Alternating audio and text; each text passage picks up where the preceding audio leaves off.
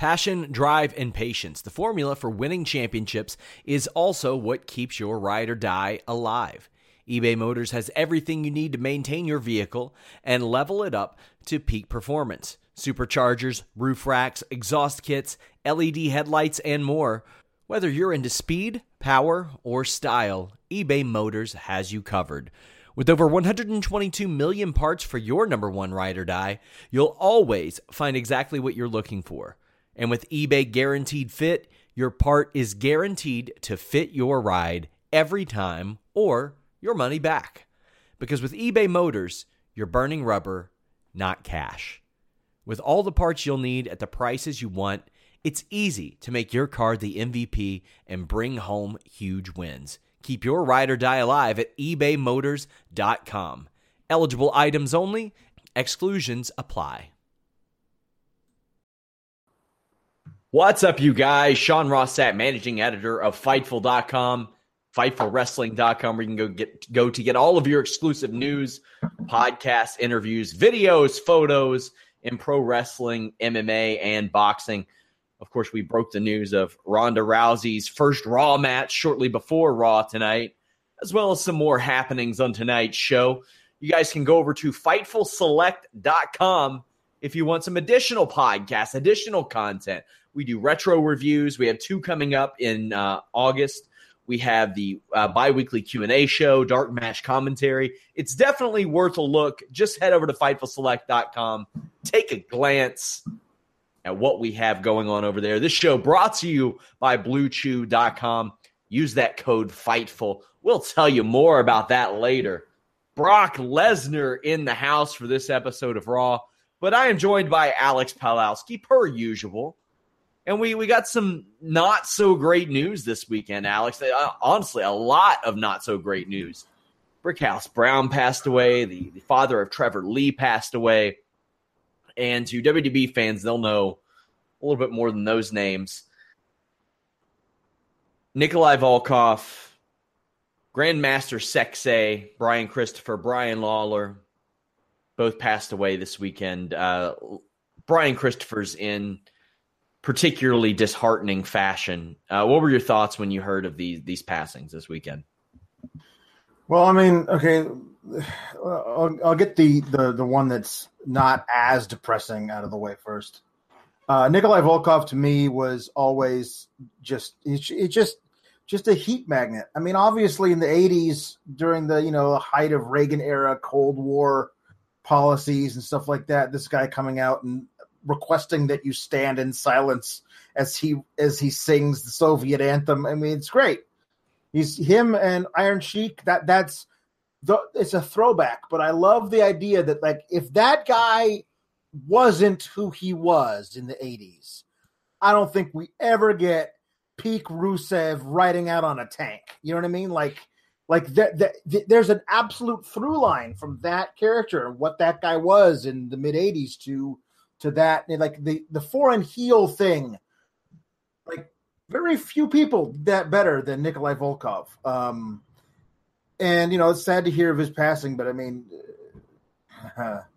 Grandmaster Sexay, like, I was a Too Cool mark back in the day. Like, a lot of people were. They were very overact. They were so much fun. Like, and the whole thing is, like, I didn't believe for a second they were any good.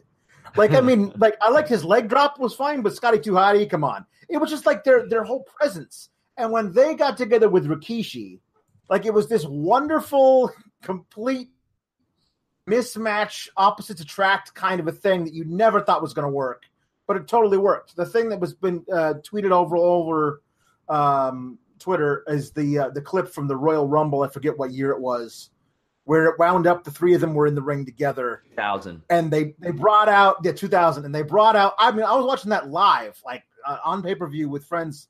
And when they brought out the sunglasses and the lights went down, we popped on the couch, just like everybody in that arena did. It was a huge thing. And, I mean, it's just so tragic where somebody can go from that, like tens of thousands of people in that arena screaming for you in that kind of a way that is what that is. And to, less than 20 years later, to a point where there's it's horribly tragic. Nikolai Volkov. I'll save the anecdotes for Jimmy. He was more Jimmy Van's time, and I know Jimmy Van's heard plenty of stories about him, so we'll talk about him at length on the Listen Your Boy on Wednesday. Also, I'll share a little story about him. It ties in recently. He was inducted in the Hall of Fame in 2005, won a couple of Slammy Awards, was an international WWF tag team champion, and won the tag team championships in the WWF with Iron Sheik. Man, I got to know him mainly because of retro clips and because of his participation in the $1 Million Corporation in the mid-'90s. But where even then I wasn't that plugged into wrestling, but where I really got to know him was when they put him on the WWE video game about 15 years ago. I learned a lot in my early 20s about what wrestlers did because of those video games, and he was one of them that maybe I wouldn't have known if not for that. I love the clip WWE posted a couple years back of him singing the anthem with Rusev and Lana. I posted a picture of that on my Twitter. So great. And it's a rough one. He's a rough one to lose. He's 70 years old, which, man, still seems too young.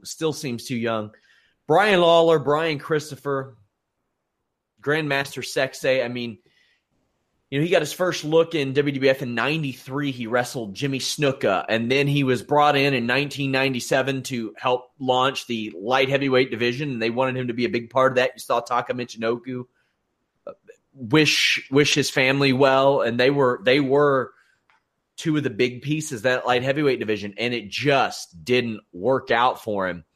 They put him with Scotty 2 Hotty. Well, at that time, just Scott Taylor, a guy who had been a jobber for years in the WWF. And, their gimmick was that they were awfully physical with one another, and it was going down that path. And I believe one of them got hurt, and when they came back, they just had an awesome gimmick. They had the Too Cool gimmick, and they added Rikishi to it. And, man, they were something that fans of that era will never forget and will always look back fondly on. They were so over. And I really thought that maybe they got their title run a little bit after when they should have. It wasn't at their peak, but at that time you had so many good tag teams. Yeah. And you got to remember, everybody talks about Edge and Christian, the Hardys and the Dudleys. But think about what teams were there that were over that nobody talks about. Nobody talks about the Right to Censor, how white hot they were. Nobody talks about Too Cool. And, I mean, you had, Road Dogg and X-Pac 7 or 8 down the depth chart. That's an insane tag division that these guys were able to flourish in, and I think that says a lot about them. And guys, I encourage you. I mean, I know a lot of jokes were made at the expense of Brian Lawler in the past few years. If you have any friends with substance abuse issues, I know it can be hard to not shut them out. Just reach out here and there. You never know if your voice might be the one that they need to hear, especially in a situation like that. That is a truly tragic way to lose somebody and a tragic end to somebody's loss. So our condolences to the friends, family, and the fans of all 4 of the lives that we lost in pro wrestling this weekend.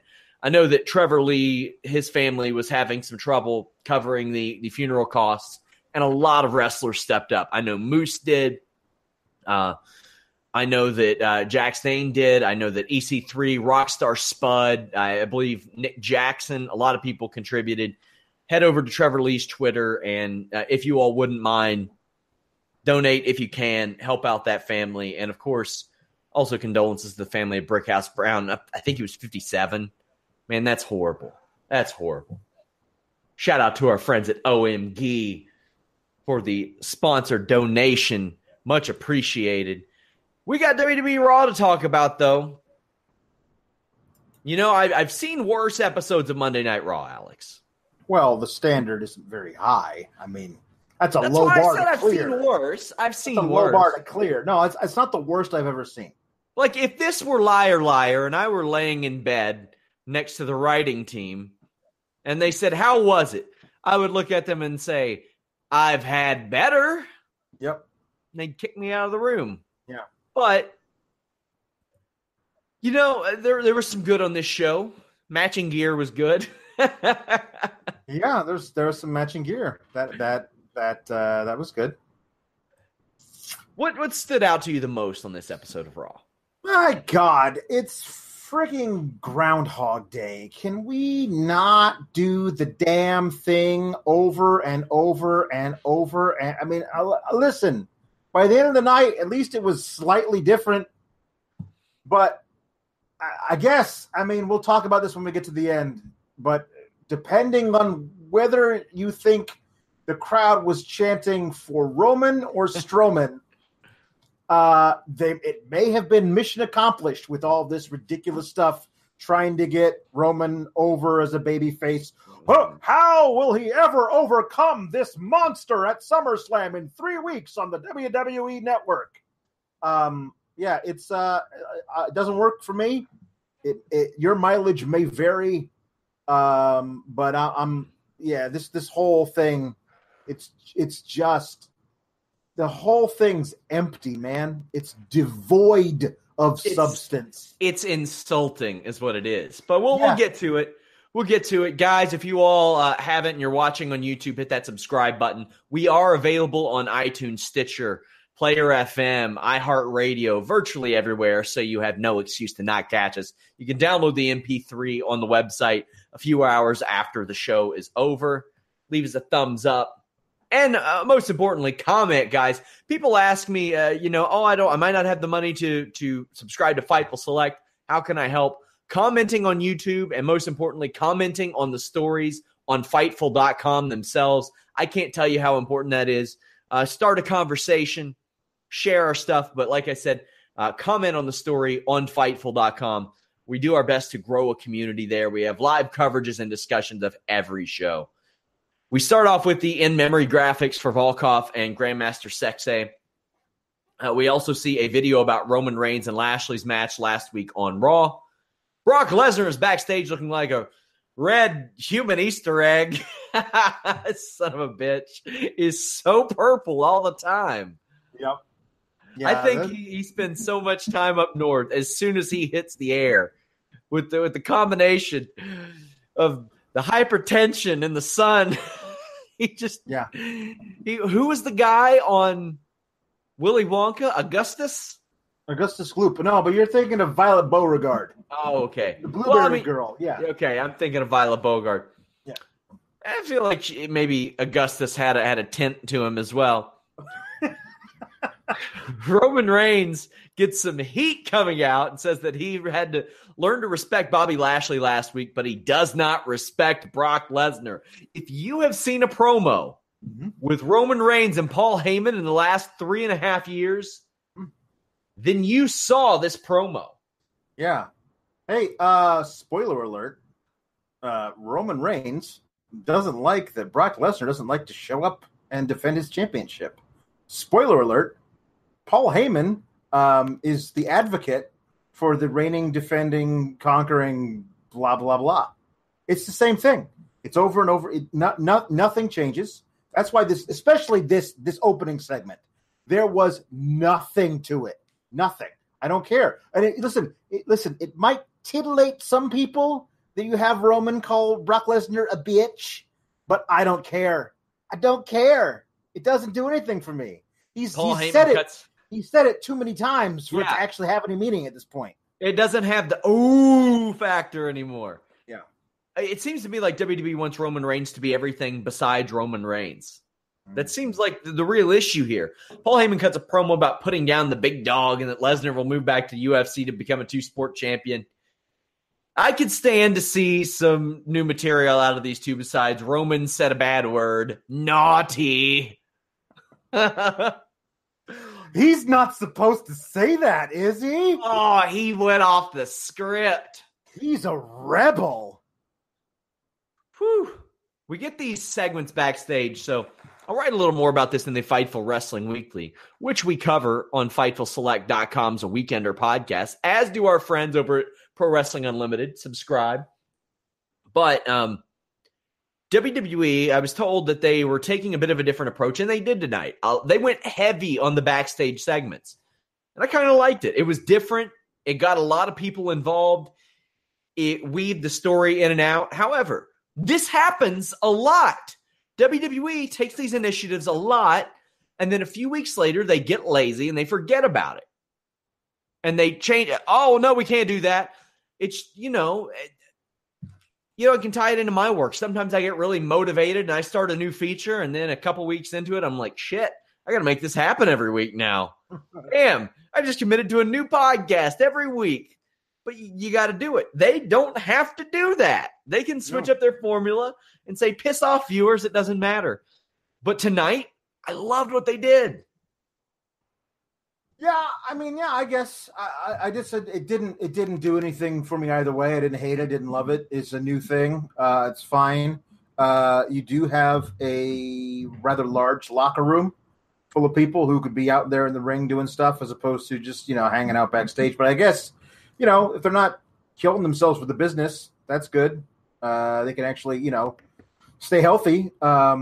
Did you ever find out what happened to Mustafa Ali? Because he posted a random picture from the hospital, and I was like, no, he is my sweet, precious boy. He cannot be hurt. I love him so much. I reached out to WWE for comment, and I got a pretty generic, hey, I'm on vacation auto reply. So there you go. That sounds good. I'm glad we cleared that up. Yeah. The auto reply instructed me to contact someone whom I have never contacted before. So I'll find out. I'll find out. I'm going to try, but So Brock Lesnar's backstage reading an outdoorsman magazine in which Total Divas Eps on Twitter had a bunch of fun with. Go over and check out their PNG image and create your own magazine that Brock is looking at. My personal one was How Do I Beat Up Matt Riddle by Sean Pearson, formerly of Fightful.com. The only person on Fightful.com who has ever beaten up Matt Riddle. Deonna Purrazzo couldn't do it. Jason Kincaid couldn't do it. I'm pretty sure Shane Helms won't be able to do it. This is really what I didn't want out of the story, but we will get to how it paid off later. Brock Lesnar backstage saying, I don't watch the show, Paul. Why would I watch the show? Right. It's like, I know what you're doing. Yeah, here's the thing. That comment, devoid of context, in a vacuum, makes me love Brock even more. Because you shouldn't watch the show, Brock. It's crap. Most of the time, it's crap. You can watch some YouTube clips, get caught up on it, or you can do what a lot of people are apparently doing. They don't watch the show. They just watch us talk about the show and shit all over it. You could do that. But within the context of this whole thing, like, I don't watch the show. I'm not a nice person. I don't care about the WWE Universe, and I damn sure don't care about you. Oh, he's a bad guy. We should root against him, huh? Says all the children in the audience. It's so transparent. Like you can do it without being so heavy-handed about it. It was very blatant. They laid it on heavy all night. Thick. Way too heavy. Thick. Lesnar tossed Heyman's phone, which was kind of funny. I was like, damn, how does Heyman already have a clip of that? Like he's like, look at what Roman said. And I'm like, damn, WWE doesn't get him up that fast. Yeah. Maybe he's like, he's got the PS View app on his phone. He's going to run it back or something. Got the 1 minute delay on it. Yeah. I'm like, man, he's watching pirated stuff. Yeah. WWE, do something about this. This was WWE trying to force the babyface reaction in the Lesnar, I don't care about WWE thing. Angle isn't happy about Lesnar refusing to appear in front of the crowd, and Heyman says it's Angle's problem. Angle says, nah, son, it's yours. And I'm going to fire you if you don't leave or if you don't get Lesnar out there. Heyman's trying to convince Lesnar to go out and cut a promo, but Lesnar says he doesn't care about anything or the WWE Universe, which makes him sound like a huge fucking dork for saying that. Mm-hmm. Never, ever, ever in the 8+ years that I have covered pro wrestling, when somebody has ever talked to me about pro wrestling, have I referred to the WWE universe instead of fans or readers or viewers or listeners? Mm-hmm. Not once! Yeah. Nor should you. So weird. So weird. Constable Corbin defeated Finn Balor. This match went 20 minutes long, Alex. And I think that these two work well together. Yeah, I think there's a fantastic 12.5-minute match somewhere out there between these two guys. I mean, like really, really, really good. There's never going to be a good 20-minute match between these two. You can't. I mean, it's just like if you have Baron Corbin like get the guy in a headlock for 8 minutes. No, it's not great. I don't like that. You know, we talk about going long. Yeah. And sometimes Raw goes a little bit long. Mm-hmm. Sometimes Raw is hard to get through. Mm-hmm. But sometimes watching WWE Raw can just, Alex, leave you flaccid. Yeah, sometimes it does. Just, yeah. I wish there was something that I could take that would cure my flaccidity when watching Raw. You know, our good friends over at Blue Chew can fix that for you. Let's talk about sex, my friends, because after this, it's gonna be hard to get motivated. Fortunately, you can increase your performance and get that extra confidence in bed even after a totally demoralizing episode of WWE Raw. BlueChew.com, that is blue like the color blue, my beautiful shirt. It brings you the first chewable with the same FDA-approved active ingredients as Viagra and Cialis, so you know they work. You can take them anytime, day or night, even on a full stomach. You can take them on a full stomach or an empty stomach. So maybe you have vomited profusely after Raw. That doesn't matter. You can still take Blue Chew from BlueChew.com. Since they're chewable, they work up to twice as fast as a pill, so you can be ready whenever the opportunity arises. If it's 10:40 p.m. Eastern, and you're like, this show is not going the way that I planned, you chew that bad boy and you are ready to go. Blue Chew is prescribed online and shipped straight to your door in a discreet package. So no in-person doctor's visit, no waiting at the pharmacy. Alex, you don't have to put on your mask to go to the mailbox and get this stuff. Wow. You're telling me that I can get erectile dysfunction pills without wearing a mask? Listen, it is the night your sex life was revived, #1, and you can get this at BlueChew.com. Use that promo code FIGHTFUL, and you can try it for free, Alex. For free? For free, Alex. For free? You just pay the $5 shipping. Wow. BlueChew.com. Use that code FIGHTFUL. Well, Balor and Corbin went 20 minutes.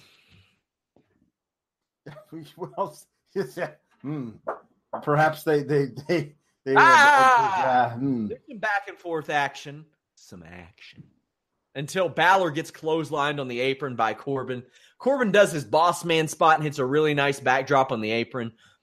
Part of me thought this was like their SummerSlam match. Like maybe they're not getting this match at SummerSlam. And then I remembered, wait, they just had this match on pay-per-view. They did. Why are they going this long? Because they don't have anything. Because they had to wait and give us the anticipation of the Rude Raleigh feud happening next week, not this week. They had to build the anticipation, Sean. They couldn't give us any bit of that in the ring this week. Oh, you know we're doing some plugs with In the Mood for a Rude Raleigh feud. Yeah. Oh, God. So Balor kicks Corbin off the top rope, and it's a tope con hilo. Because there's at least one on every damn WWE show. Corbin goes right back to the half Nelson crossface that he did 10 minutes earlier. This picked up heat, but this did not need to be this long. Corbin gets a 2 count on a deep 6, and then a missed coup de grace leads to Corbin getting the end of days for the win. Good old fitty booking. Mm-hmm. Man, I love it. Nobody gets over. Finn Balor got beat up afterwards. Why? Why, Alex? I don't like 50-50 booking as a rule. I don't like it. However, there's a potential where it's not just, hey, you won last time, so you win this time. If it's not that, and there's a storyline about how these guys are really evenly matched, like one guy is really lithe and fast, and it's hard to get a grip on him, but the other guy is super powerful, and if he catches you in his finisher, you're done. Like, depending on what happens in each match, like, there could be a different winner. You could tell a story about that, but WWE's finish is super protected. Right. The end of days has never been kicked out of, to my knowledge. Not that I know of. This is the thing, is that WWE is terrible at doing that kind of thing. They just lazily go, like I said, you won last time, so you win this time. And they just figure out how to have a match around that, as opposed to really telling the story about how these two guys are really evenly matched, and they're not doing that. Did you legitimately just send me your payment invoice in the middle of a broadcast, Alex? I did, because I'm going to forget to do it later. I just saw that notification on my phone, and I said, what? From Alex, what's wrong with the broadcast? Nothing. We had Crazy Like and Alicia Fox backstage. I love this Alicia Fox. She always does it well. She does it better than anybody. Alexa Bliss says that Mickie James is injured, and she handpicked Alicia Fox to replace Mickie, which, I mean, I guess she doesn't have a lot of friends backstage right now, but curious selection. The only other option would have been, like, Dana Brooke. Yeah. Like, I mean, here's the thing, though.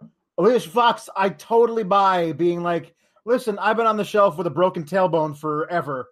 I want to get back in the ring. I'm also crazy as a loon, so I'll absolutely switch from babyface to heel whenever I want to.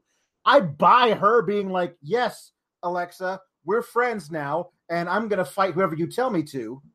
A lot more than I bought Mickie James out of the blue becoming her best friend. So this is fine with me. I don't know what's up with Mickie James, if it's a long-term or short-term injury or whatever. I totally buy Alicia Fox as Alexa's foil here. It's good to see her back in the ring. Yeah. Rousey really and Bliss are at ringside. Fox pulls the ring skirt out and catches Natalya in it and beats her. Then Fox starts working the leg over in a very unique way. Fox uses an airborne abdominal stretch that I thought looked awesome. I love that hold. And the two both traded pretty good clotheslines. I love Alicia Fox's Northern Light suplex. It's one we haven't been able to see in a while. She does it so well, gets a great bridge. Fox goes after Rousey to distract the ref, which allows Bliss to crack Natalya with a punch. And, she throws great punches too. A big boot from Fox also looked good. Hits Natalya. Well, what I could see of it, because production missed the finish, per usual. After this, Ronda Rousey goes crazy, and even when you see her run, like, she has to slow herself down a little bit because you can tell she's a little bit of a different kind of athlete. Yeah. Because, like, Alicia and Lexa are like, hey, you're not supposed to catch me yet. Let me get to the barricade. She whipped these girls' asses so bad. Like, when Rousey sends these girls for a ride, they're just along for the ride, Alex. Yeah. Rousey, to me, it's like if they hadn't just, to me, kind of wasted the whole idea of the female Terminator thing and Terminator 3 or whatever that was, she's absolutely the female T-1000. Like from Terminator 2, where he's just running down the freeway and just jumps on the back of the car. Like, China wanted that role, right? And did she really? Wow. Yeah, she wanted that role. Apparently, there was a pretty big push for her to get it, I think. I'm very impressed with when she turns on "I'm gonna kill you" mode. Like, it's totally believable to the point where I genuinely am scared for the people that she's chasing. Especially Mickey when she wears her ridiculous high-heeled stiletto boots. I'm like, you're gonna snap an ankle, hon. I mean, hey, that may have been what happened. Maybe why she's not around, because she was running from Ronda Rousey in high-heeled boots. But no, this was really good. I liked all of this. Alicia Fox would gain a measure of revenge on Rousey, attack her. I thought it all looked good. This was an effective series of segments. It sets up Ronda Rousey backstage fired up. I thought she delivered her lines well. She looked good doing so. She said, give me a match soon or I'm going to get suspended again. And Angle says, all right, next week on Raw. As reported by Fightful.com, Ronda Rousey will face Alicia Fox on Raw. How long do you think this match goes? 3.5 to 4 minutes. Really? You think there's going to be some shenanigans? I do. I think there's going to be some shenanigans. I think that Alicia Fox is going to land a big boot. I think she's going to, you know, she'll get in a few bits of offense, and then it'll be, you know, Alexa Bliss hitting with a title or something, as she's going for the pin after her crazy, like, Samoan F5. I don't know what to call that thing that she does. It's a very odd spinning Samoan drop. Yeah, it's very cool. I like it a lot. It's vicious looking. I'm assuming she's going to hit that on Alicia Fox, and then Alexa Bliss is going to break up the pin with the belt. That's what I'm thinking. I think you should just give her the win. I mean, it's Alicia Fox. Who gives a shit? Oh, I think you should too. I'm saying what they're going to do, because there's no such thing as a clean victory leading up to the pay-per-view when you could just have the heel she's feuding with get in the ring and stop it. You know, like we saw later with Dolph and Drew and Seth. The WWE has one story that they like to tell when it's in this particular thing, and that's what it's going to be, I think.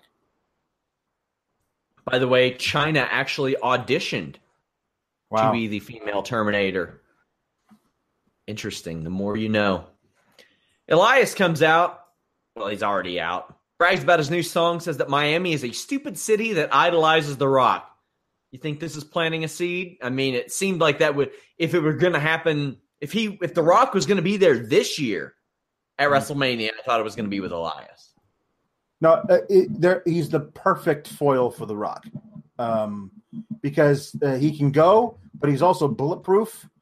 Like, The Rock can hit the rock bottom on him, and like he'll be fine on Raw. Like, it's very easy. So I don't know if, as far as like if it's The Rock having a real wrestling match or The Rock coming in and squashing some guy. Either way, I think Elias would be really great at it. So, but that's also months from now.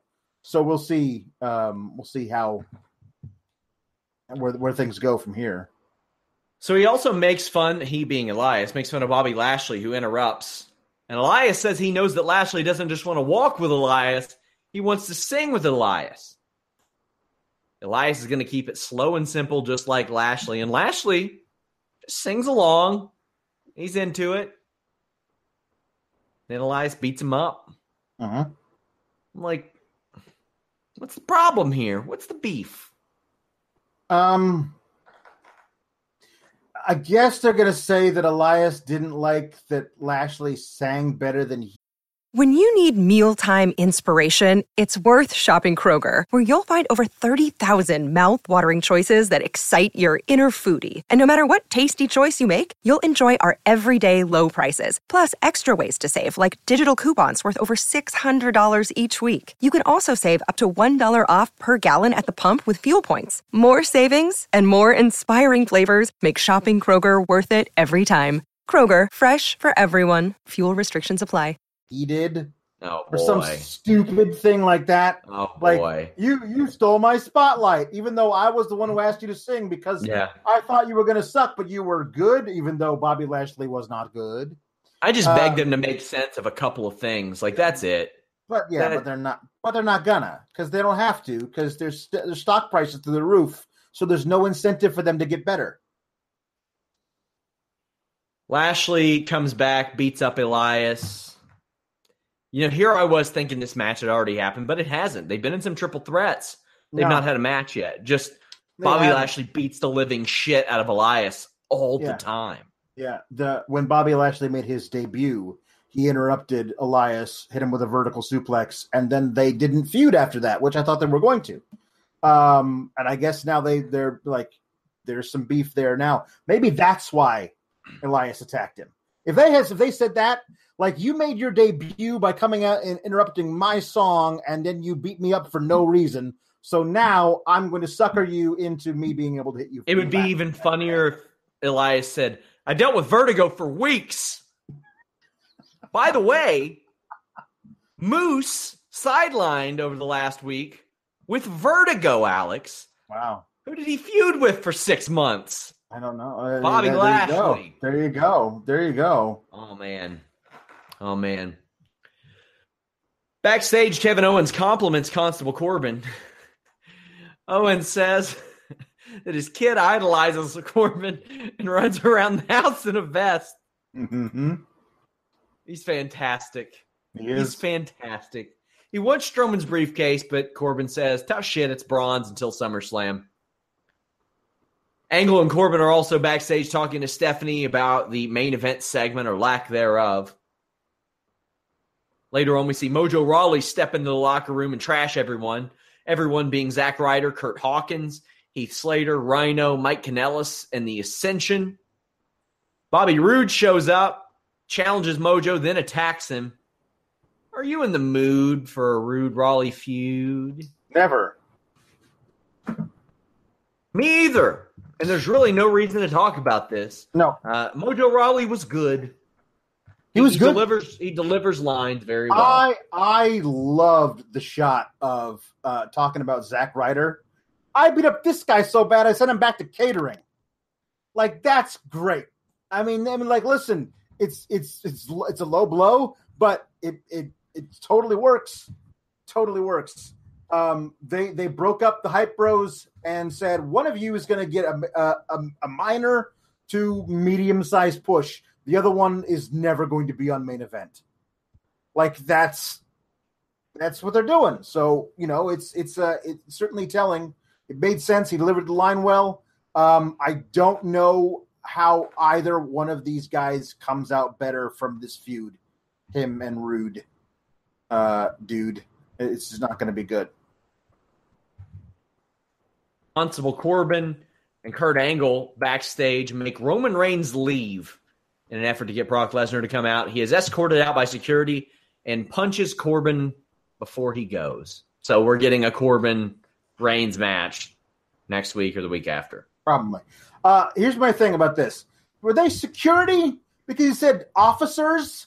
Like, I mean, they may be security officers, but they were, supposed to be cops-ish. I mean, I think. And then, like, hey, cops standing 2 feet from me, I'm going to punch this guy for no reason. Is that cool with you? It is? Great. It's just a weird thing that, like, there are no repercussions even when he does something like that. That's fine. Yeah. Somebody's like, well, Braun Strowman does even worse. I'm like, well, yeah, but it doesn't mean, like, just consistency, I suppose. But I think that the logic is on my side here. You probably shouldn't just be committing aggravated assault unprovoked in front of law enforcement officers. Probably not. Jinder Mahal versus Braun Strowman. Jinder Mahal won this match because Kevin Owens immediately shows up and steals the briefcase. As he runs from Strowman, he passes it to Sunil Singh, who gets mowed over, and Jinder wins via countout. Yeah, I thought this was an okay way to give Jinder a win. I mean, he's not wrestling very much, but he's on TV. He's a former champion. You got to keep him. WWE, I know what they think. You got to keep him somewhere near stuff like this, or else you admit that your entire 2017 was a colossal waste and a failure, which it was. Mm-hmm. Some of the worst wrestling TV I've seen in WWE. Mm-hmm. But it also does illustrate that Strowman can lose his briefcase like this. I thought it was fine. I mean, no real harm done. I guess it just makes Braun look dumb. Yep, and that's my problem. This is the whole thing. We'll talk about that here, I suppose. someone needs to explain to me why Braun Strowman isn't calling out Brock Lesnar. Says, I have this contract. No reason. There's none. He's a giant monster who does whatever he wants when he wants. Why does he not want to become champion tonight? Because Brock's in the building. Go kick down the door of his fancy little room. Bring a ref with you and say, "We're going right now, Brock." Like you've backed yourself into a corner by putting the briefcase on him and then not letting him use it. Like I don't understand. That doesn't make any sense. It's actually better if Kevin Owens comes away from SummerSlam with this briefcase because he's sniveling enough that you believe he wouldn't actually use it. Braun believes that he can beat any 5 men at once. Why wouldn't he go after Brock? Why isn't Kurt Angle encouraging Braun to do this? I don't know. Somebody was hypothesizing that Stephanie on the phone was telling Kurt that he had to go down to the ring and make a stipulation that Braun's not allowed to cash in the briefcase until after SummerSlam because it would ruin the integrity of the main event that they planned. Yeah. And honestly, if they said that, it would make sense from their standpoint. But at that moment, Braun should turn the whole building upside down. Yes. Be that mad. Why have you given this monster a golden ticket to become the champ whenever he wants, but he doesn't want to become champ? That's mind-bogglingly stupid.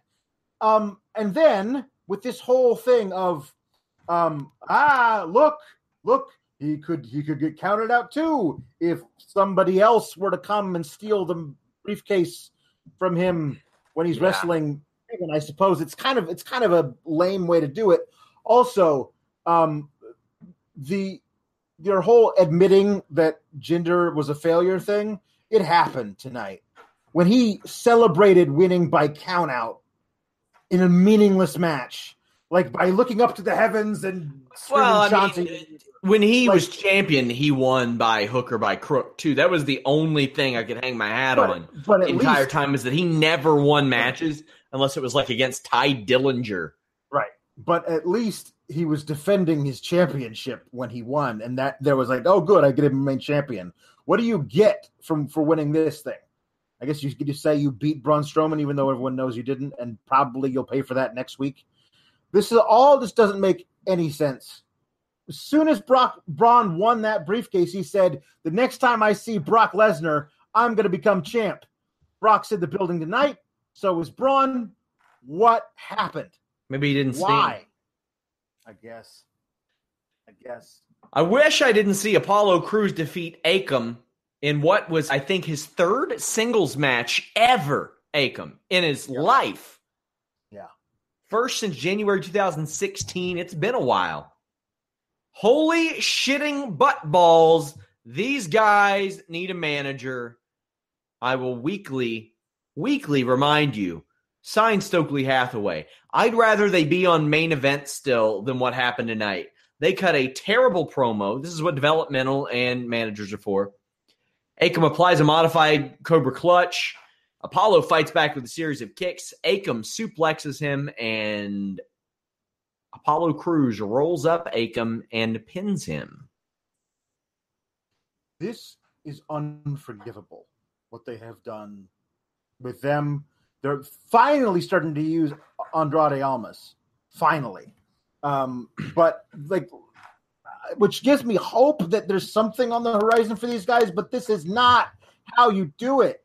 These guys were monsters in NXT, and not only were they guys who destroyed everybody, but they also, when they were forced to, had long, good matches where there was lots of back and forth. They sold like champs. They were good, really good wrestlers in NXT. And since they've been called up, you've either A, not had them on TV ever, or B, they're feuding with Titus Worldwide, and this was basically a squash match. This was all 85% of the I don't know. 80% of the offense was gotten by Apollo Crews. It was a sneaky pin, and he had him in the Cobra Clutch and suplexed him. I wouldn't say it's a squash. It was over way too fast. I wanted to see more of this, but you have a Raw tag team scene where you have these two jobbers who've been marginalized for years. And yes, it's a fun story that they're tag team partners now, but that's fine. And then you have Matt Hardy, who can barely walk. You have Bray Wyatt, who barely survived a car wreck. And you have the Revival, who finally are getting some kind of a meaningful push in some way, it appears to be. And then you have these guys. Like, these guys should have shown up on Raw and became the tag champs. Like, that's how you build these guys. And you say, well, who the hell are these guys? Have them roll through everybody. Bring out people. Have a match, and then that wasn't good enough. Bring somebody else. Have them then beat up another tag team. Like, really make these guys into something impressive, and then you can nerf them down the road. Why are you nerfing them now before they've even got a chance to do anything? It's I don't understand, and it does not bode well for all your favorites in NXT. You better hope they all stay down there for as long as possible, because this does not look good. This was a failure to capitalize on ready-made monsters. The sad thing is, when WWE didn't have a lot of outstanding workers on their roster, they would have killed for these two guys. Yeah. They would have committed genocide for Braun Strowman, but they would have killed somebody for these two guys. Yeah. They had a real chance with these guys. Make the division special. They're the type of team you could put the titles on month one, because you know why? They don't chase. They don't have to chase. They are what you chase. They are what you try to overcome. They are the wall you try to just overcome that is immovable and unstoppable and overwhelming. And man, you could right now I'm begging for them to sign Stokely, but man, they could have been great with Samoa Joe. Still could. Still haven't lost as a tag team. But my God. A force for the Shield to have reunited against, it was these guys. It was these guys. This was shit, man. This was shit. It's a really, as you said, it's scary how poorly they've handled these guys so far. It does not bode well. Very disheartening. Seth Rollins against Drew McIntyre. He defeated Drew McIntyre via DQ. McIntyre delivered the sick catapult underneath the ring. Mm-hmm. That was neat. I love just seeing something a little bit different, and I like that. Yeah, I liked it too. What I wish didn't happen was he did that right before they went to commercial, and it really. I mean, they're selling it as though Seth has just had his windpipe crushed, but Michael Cole does. Raw rolls on, and it's like, well, that just tells me that this isn't anything, as opposed to you could actually sell it to me as something like Seth's really hurt, whatever, and he's going to overcome this. But no, I know when you say it that way, Michael Cole, that when we come back from the break, guess who's going to be in charge and in control of the match? Seth Rollins, and he is.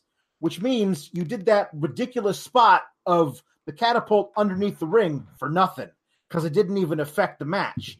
Like, that would be a great way for like Drew to like take guys out in his repertoire or whatever. But instead, you had him do it, and now it doesn't mean anything. Like, you could use those moments that really look vicious to actually have meaning and weight, and instead they don't. We come back to see Rollins hit 2 suicide dives and a Falcon Arrow. Drew answers with a spine buster. Rollins super kicks McIntyre a bunch, and then he eats a super white noise. That was cool. Yeah. I mean, Sheamus isn't using it on Raw, so why not? A straight-haired Ziggler interferes after a curb stomp, which is still being referred to as the stomp. The stomp. It can't be that hard to come up with a new term for the stomp, right? Yeah, I mean, I know they can't. It's whatever. But when he was Tyler Black and he called it the blackout, it was perfect. But you can still call it the blackout, yeah, even though he's not Tyler Black anymore.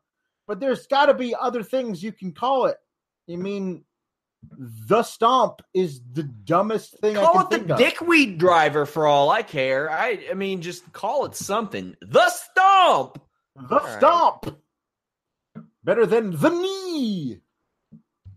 I mean, isn't it Kirk Franklin? He's going to come for that trademark, right? Was that him? Yep. Could be. The Revival defeated Deleter of Worlds. B-Team's interview follows a Mr. Perfect vignette. Do you remember the purpose of that Mr. Perfect vignette? No, I do not. I mean, maybe to remind people that he's related to somebody on the roster. It could be, yeah. They're confused about the Deleter of Worlds action last week. B-Team, not Mr. Perfect. Bo Dallas calls Charlie Caruso Charles, which I thought was funny. Deleter of Worlds show up and get a pretty good reaction. They call the B-Team's win an anomaly. Apparently not, because the Revival came out. They hung their hat on the Lashley and Reigns win, which I liked, and a wrestling match broke out in which the Revival won. It was not a particularly great match. B-Team was funny on commentary. There were a couple spots I liked. The Boston Crab leg drop that Revival did. What I am now calling the Ferrari body press, since Bray Wyatt has done that since his Husky Harris days, and we got a Husky Harris reference on commentary. We did. And then Wyatt has his hair pulled and walks into a shatter machine. Revival win. Yeah, I'm always here for Bray Wyatt's hot tags. Like he's great at that. The crazy flying crossbody thing. I love his eyes in the back of his head, turn around clothesline. It's always one of my favorite spots. His Uranagi is always stellar. I really like it. I think that if you're gonna have him wrestle with Matt Hardy, have him do most of the in-ring work, because sometimes I watch Matt Hardy try and stand up from sitting down and my hips hurt. So, but I mean, he got his hair pulled, but I wouldn't call that necessarily like a thumb to the eye or a groin shot. This is as clean a victory as the Revival gets usually. I love the Shatter Machine. I love that the Revival are being treated as something here. They're the perfect guys to take it off of the B team eventually, and really be the great tag team, one of the great tag teams in the world. Whether or not the WWE allows them to be that, we shall see. But yeah, I'm here for that. I think the best course of action is a fatal four-way or a tag team turmoil or some sort of multi-team match at SummerSlam. And maybe you can kind of reset this division as best you can. Oh, man, they just yuck. I mean, just the state of the division, not Revival winning. I'm glad the Revival won, but you need a way to get teams like the Revival and teams like the Authors of Pain on opposite ends, because those two are like made for each other, those two teams. Meanwhile, like, how do you run the B team and Deleter of Worlds without sending those two guys to the goddamn compound? I still don't know. I know it was being pushed for by lots of people. I don't know, man. By the way, UFC interim welterweight champion Colby Covington was backstage at WWE tonight. He told Fightful recently he wanted to get a meeting with Vince McMahon. He was running around there with a Make America Great Again hat, in which Jinder Mahal got a selfie with. Boy, that's curious. But you all can head over to FightfulMMA.com, click that exclusives tab for cool stuff like that. We had interviews with Khabib Nurmagomedov, Raquel Pennington, tons of people from the UFC Calgary show. Bayley and Sasha Banks defeated the Riot Squad. I like this match even more than the Rollins-Ziggler or the Rollins-McIntyre match because it had a finish. I like that Bayley and Sasha got matching gear, something that almost no other female duo in WWE does. Yeah. I like it. Yeah. If you're going to have a female tag team division, your flagship team should be Sasha and Bayley until you break them up, and then you can have the feud that we want. But as of right now, they're the team that can anchor the whole deal. They've ready-made opponents in the Riot Squad. There's other people that you can throw together. I'd like to see what an Ember Moon and Nia Jax tag team could do. There's a lot of fun you could have with people who aren't involved in the title picture, because you're going to keep the belt on Alexa Bliss, 11 months out of the year, and have her feud with people. I think the title's got to be floating. They never do it anymore, but they got to be floating. And I mean Raw, SmackDown, NXT. That'd be cool. NXT UK even. Yeah. Jesus Christ. Like, my thought between if every pay-per-view is dual branded, then if the champions are on Raw, they face a team from SmackDown at the pay-per-view, and vice versa. However, the other brand figures out who their number one contender is, that's fine. A tournament, a fatal four-way, whatever it is. Battle Bowl for all I care. Yeah, but I think that'd be so cool. And what a great way of, although, they may try and put the kibosh on that, because as we know, there's only one night a year where the superstars of Raw and superstars of SmackDown go head-to-head in live in-ring competition. Corey Graves corrected Michael Cole in a Meteora call, which made me laugh. Bayley and Sasha killed Sarah Logan with knees throughout this one. Yeah. During the commercial, Sasha Banks ate the second turnbuckle on a nice little whip drop toe hold spot. There was a super Frankensteiner from Bayley and a super Meteora from Banks that left Liv Morgan screaming on the cell. Logan breaks up the pin, and we got a Bayley to backstabber. I like their finish. You can tell that they've thought about this for a while. I definitely want to see women's tag team titles. If it helps you get more stuff involved, I want to see it floating. Just like you said, you can do something special. You can have them travel. Have them defend it on a takeover sometime. Yeah. Love a guy. There's a great way of like have your first ever female tag champions crowned at your all women pay-per-view. Like run two separate tournaments, one on Raw and one on SmackDown, to get the top teams from each one. Depending on what you're planning on doing with the women's titles on each brand, if it came down, wouldn't this be great? I mean, think about this: Sasha and Bayley versus Charlotte and Becky for who's going to become the first ever female tag champs in WWE. That would be a really cool way of saying to the four horsewomen, you matter, and two of you are going to become the first ever of something. That's a really cool way of getting it done.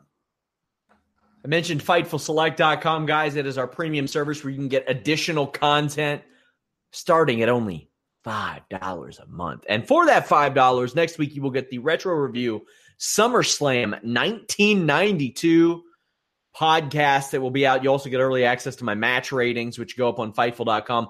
Also, you'll get early access to our TNA Unbreakable 2005 retro review. You also get the weekly 205 Live NXT review podcast from Mr. Warren Hayes. While the G1's going on, you get a G1 wrap-up podcast.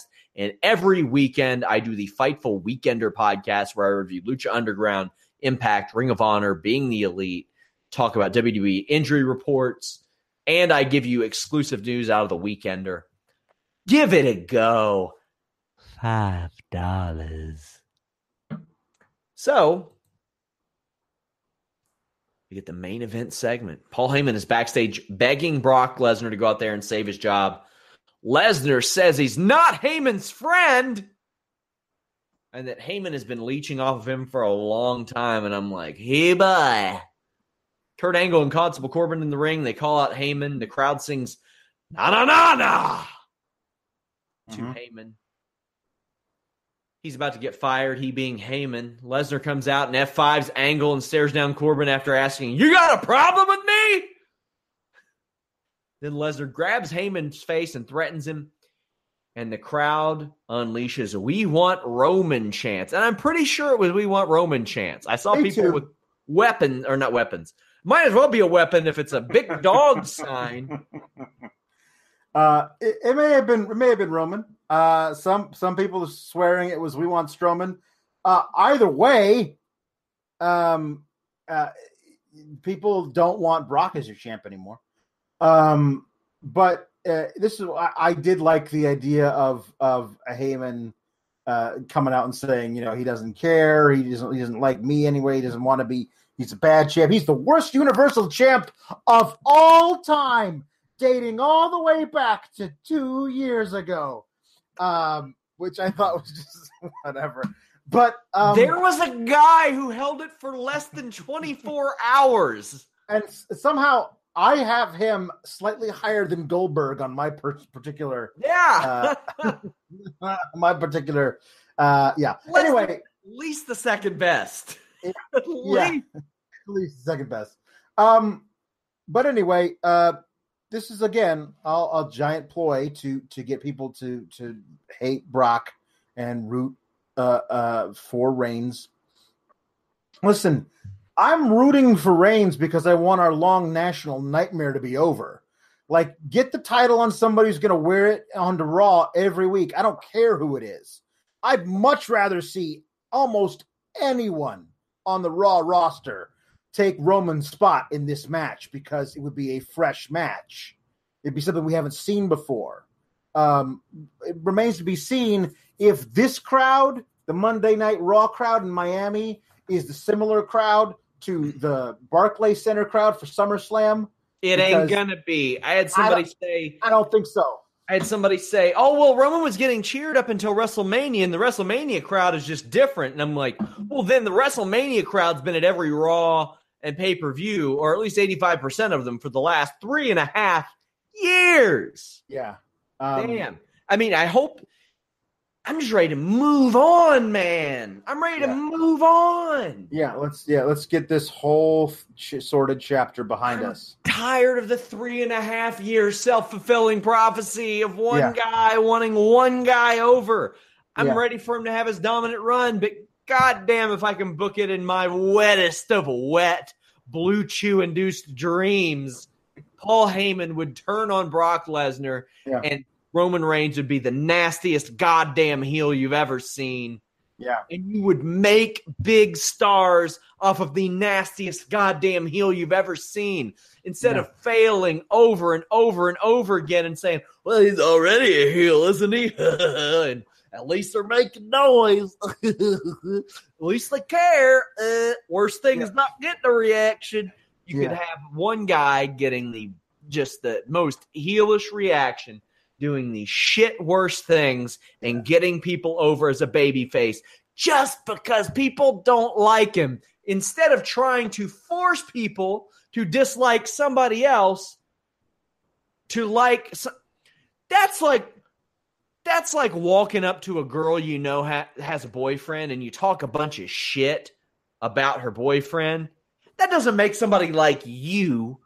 That makes somebody dislike somebody else. Is that really how you want to try to get the job done? That doesn't make any sense to me. Why would you do that? Trash. Yeah. This is the equivalent of running negative ads against your opponent. Like, okay, now I know why that guy's a piece of shit, but why should I like you? Like, that, I guess because you're not that person? Yeah. Oh, well. Exactly. Okay, I guess. I mean, listen, I can't stress this enough. I don't want Brock to be Universal Champion on the Raw after SummerSlam. I don't either. I would rather have whoever has the Money in the Bank briefcase after the Owens-Strowman match to cash in.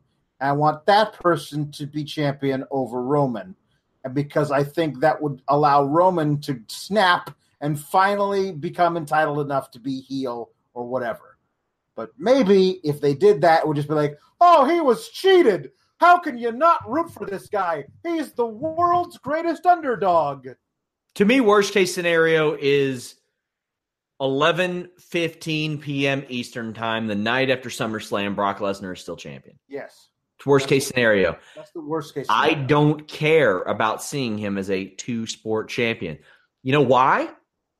Because the thing is, you can take the title off of him And then if he were to win the UFC championship, then you can have him win the WWE championship. Yeah, but that's not what they would want in Stamford. They would want him to wear the belt to the ring. So it would be like, oh, here's our champion. Our champion is now WUSC champion, because they know the optics of this guy just became UFC champion. So now we're going to make him WWE champion. That's not, they know what that doesn't look right. And I hope they realize, I hope somebody has clued Vince in on this. I'm hoping maybe he's taking a trip and maybe Razor, who fought in Bellator, is maybe bent. Vince said, hey, but Daniel Cormier is going to beat the shit out of Brock. Real bad. Yeah. Real bad, man. Yeah, guys, it's amazing how quickly you lose matches with other guys aren't setting up for you to German suplex them over and over again. Guys, check out our other channel, Fightful Scraps. That's got a lot of clips from our shows. Give us a subscribe. I would very much appreciate it. Of course, visit Fightful.com. I know some of you just check out the podcast. Check out FightfulWrestling.com. It's a damn good wrestling website. If you all don't mind, leave a little comment on a story here and there. Engaging in conversation really helps us grow. Alex, where can people find you on social media? You can find me at Pulowski the Fourth on the Twitter. You can follow me at Sean Rossat. Follow us at Fightful Online. Tuesday night, post SmackDown. Wednesday, The List and your boy, 3 p.m. Eastern. Myself and Fightful.com founder Jimmy Van. Jimmy Van is teasing a big announcement in which he never clues me in on until the day of. I have no idea. Literally, he has told me, hey, you're leaving the country in 3.5 weeks before. And I had no clue until the show aired. So we'll see what's going to go on there. Thank you guys so much. We're out. Life's better with American Family Insurance because our home policies help protect your dreams and come with peace of mind. Save up to 25% by bundling home, auto, and life. American Family Insurance. Get a quote, find an agent at amfam.com. Products not available in every state. Discounts may not apply to all coverages on an auto or home policy. Discounts do not apply to life insurance policies. Visit amfam.com to learn how discounts may apply to you. American Family Mutual Insurance Company, SI, and its operating companies, American Family Life Insurance Company, 6000 American Parkway, Madison, Wisconsin.